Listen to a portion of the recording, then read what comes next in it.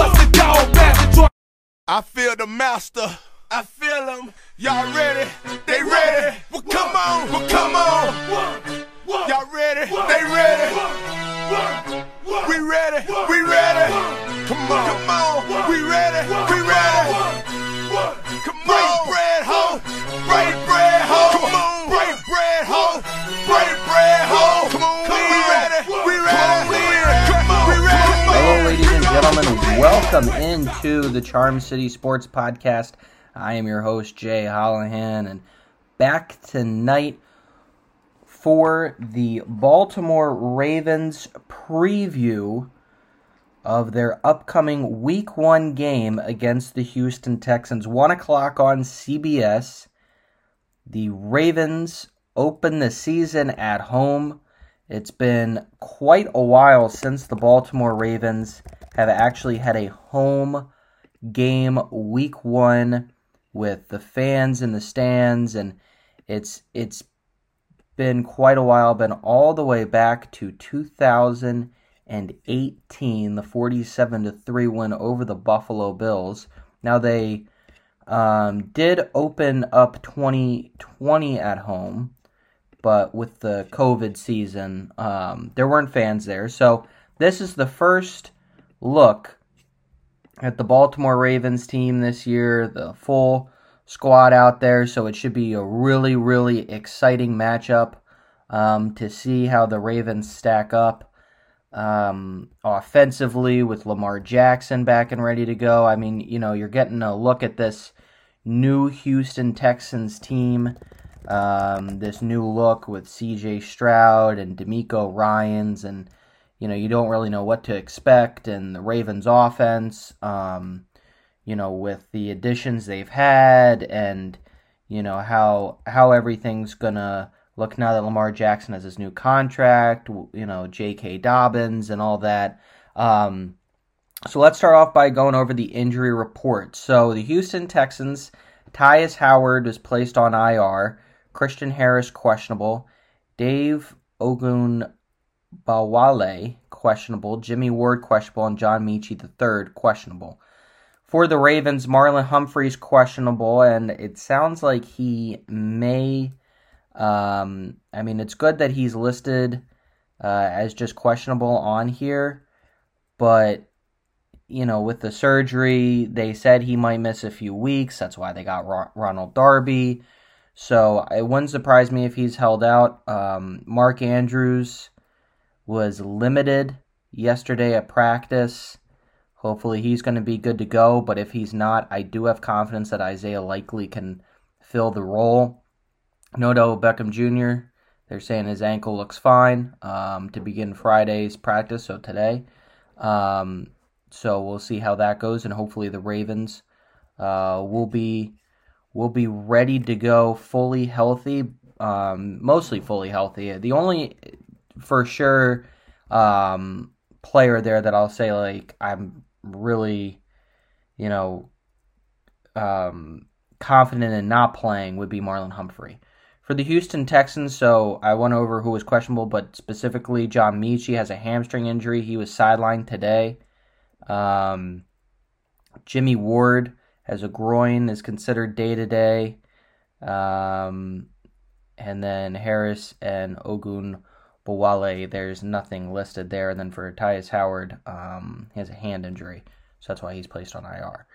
So looking forward to, of course, like I said, seeing the Ravens offense, you know, get to see them in a full live game and everything. It should be really exciting. You know, I think right away, this Houston Texans team defensively, they're not very strong. I mean, there are definitely some holes there. You know, we'll see what Will Anderson Jr., his first NFL game action, we'll see how he looks.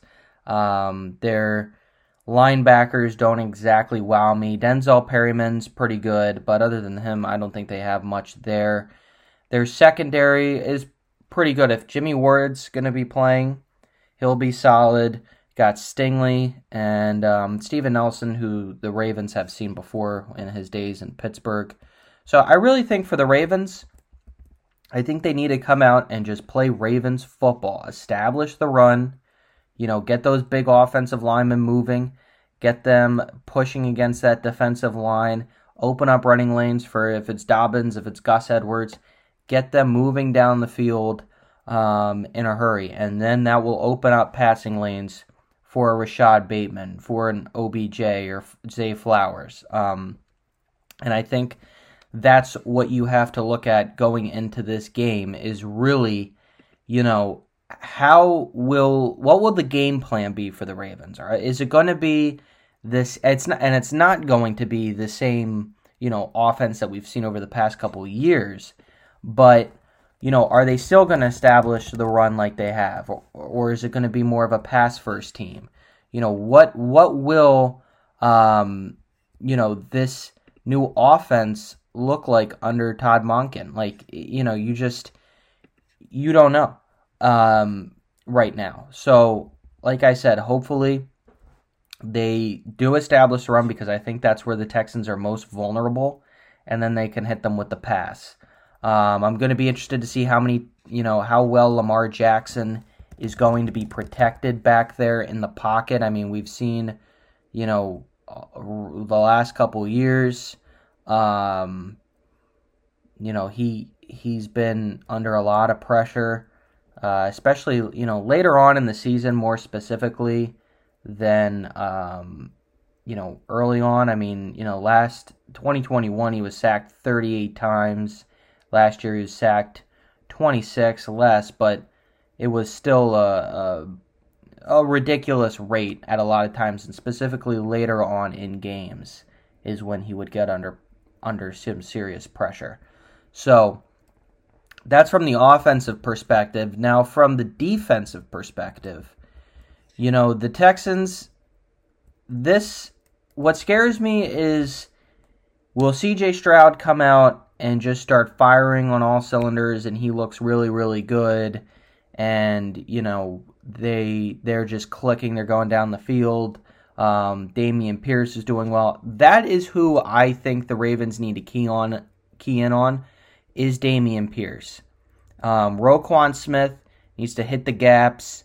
They need Justin Madubuike to come up big, stopping the run with Pierce, because that the Texans are going to be looking to give him the ball and open up running lanes, as they should, for their young quarterback. But then I think if they can open up those throwing lanes, what will Stroud look like? Will he be able to move the ball, down the field? So that's what kind of concerns me there, and their offensive line for Houston, the Laramie Tunsil, solid offensive tackle there. I mean, it's going to be tough.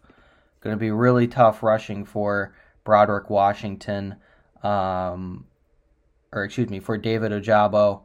I'm going to be kind of concerned to see how that works for Ojabo or Odafe Owe. It should be an interesting battle. And then George Fant on the opposite side. I mean, I think you could have better success against Fant than you do Tunsil. And then you've got, Shaq Mason, who's a vet. So really, there's not a ton on this Houston offensive line that really stands out aside from Tunsil. And then their receiving core, if they don't have Mechie, Robert Woods is aging. Noah Brown, he's nothing special. Nico Collins is pretty good. So I just think the Ravens, for their corners, Rock Ya-Sin and, Darby, I think that should be interesting to see how they play against them. Now, Rock Ya-Sin and Darby are not any, Rock Ya-Sin's a solid cornerback, but where cornerbacks are, I feel like he kind of ranges in the average scale, which I feel like some of these Texans receivers maybe are a little bit below the average scale when it comes to the receiving aspect of things. So I feel like it's going to be an interesting matchup to see, will the Ravens corners be ready for the challenge? Will they be ready, and not necessarily the challenge, but will they just be ready, to be play up against them? Are they going to take them lightly? Like, how is that going to work out? But yeah, I'm also interested to see Kyle Hamilton in year 2, Marcus Williams in year 2 with the Ravens, how that looks. And I'm really, really hoping that this Ravens defense, comes ready to play right away from the first whistle and get on the young rookie quarterback. And I think it's obviously a must. You have to put pressure on him. I mean, the Ravens, one of the best defenses in the NFL, and I know they're going to be continuing to keep up that, that title coming into this, at the end of this season as a top 10 defense. But yeah, I mean, Lamar Jackson, going back to him, listen, what concerns me right now about Lamar and what he needs to not, I feel like, only prove myself wrong, but I think some other people could also be viewing him as a guy that, okay, he got his money, now what?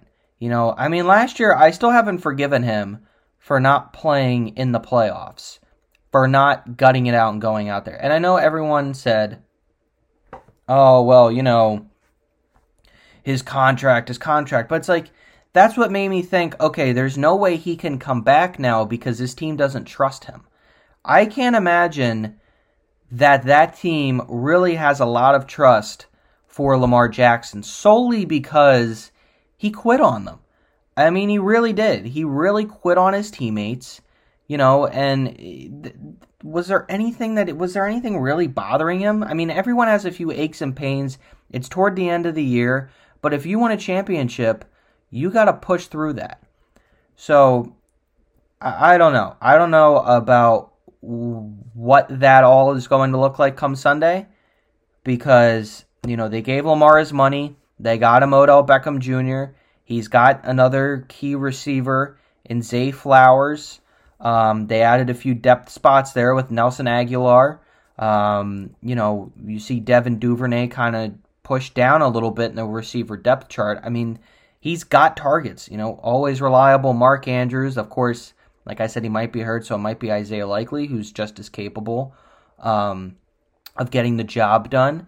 And he's got J.K. Dobbins. Like, I don't know what or how in the world Lamar could possibly have a poor year if he just doesn't care. Because this is an offense that is perfect for him. I mean, it really is. He's got his underneath threats, some deep ball guys there. I mean, it'd be interesting to see Zay Flowers going deep across the middle. And like I said, Mark Andrews, who's his security blanket. So for Lamar Jackson, I just feel like this is the game right here where he needs to not only prove it to me, prove it to maybe some members of the media, prove it to his teammates that he's ready to go. Now, I'm not speaking on, I don't know if there are any issues. I'm just saying, if it were me, I don't know if I'd be able to trust the guy. I mean, how do I know this guy's not just going to up and quit? So, yeah, that's where I am on Lamar Jackson right now. But, he needs to go out there and play like the Lamar that we think he can be. So that's my question mark on offense. Defense, my question mark is kind of how they play with, potentially Marlon Humphrey being out and Roquan Smith. I guess I shouldn't say this is a question mark, but I'm just saying Roquan Smith, Patrick Queen, how that's going to work. I really want to see Patrick Queen just go off this season, man. I mean, he's had, a few poor games, and I think he's been kind of jumped on by Ravens fans, how, he wasn't as good as they probably thought he would be. But, him and Smith, I think that's going to be a great duo, as well as Odafe Owe, who needs, ever since last year he took a step down. Ever since, I'd say, the beginning of his rookie season, he's kind of had he's been okay. He only had 3 sacks last season. I'd like to see him, pump those numbers up here in year 3. David Ojabo, I'm excited to see how he looks. I'm excited to see Jadeveon Clowney, how they kind of rotate him in. So, yeah, it's going to be a really, really exciting and very, interesting game. Kind of a nice look into what we can expect. Now, there are going to be hiccups. Like, I'm not sitting here saying it needs to be perfect. No, the only way you get better is to learn, make mistakes, and learn from them. And as the season progresses, I'm going to be interested to see how the Ravens move on from some of the mistakes that they would have made week 1 and how it would look later on in the season. All right, so that will do it for me today on the Charm City Sports Podcast. Thanks, everyone, for tuning in. I'll be back on Sunday recapping the Baltimore Ravens game against the Houston Texans as well as the Baltimore Orioles 3-game series against the Boston Red Sox. Thanks, everyone, for tuning in. Enjoy Sunday. Enjoy a full weekend of football. And I will talk to you later to recap it. Thanks for tuning in.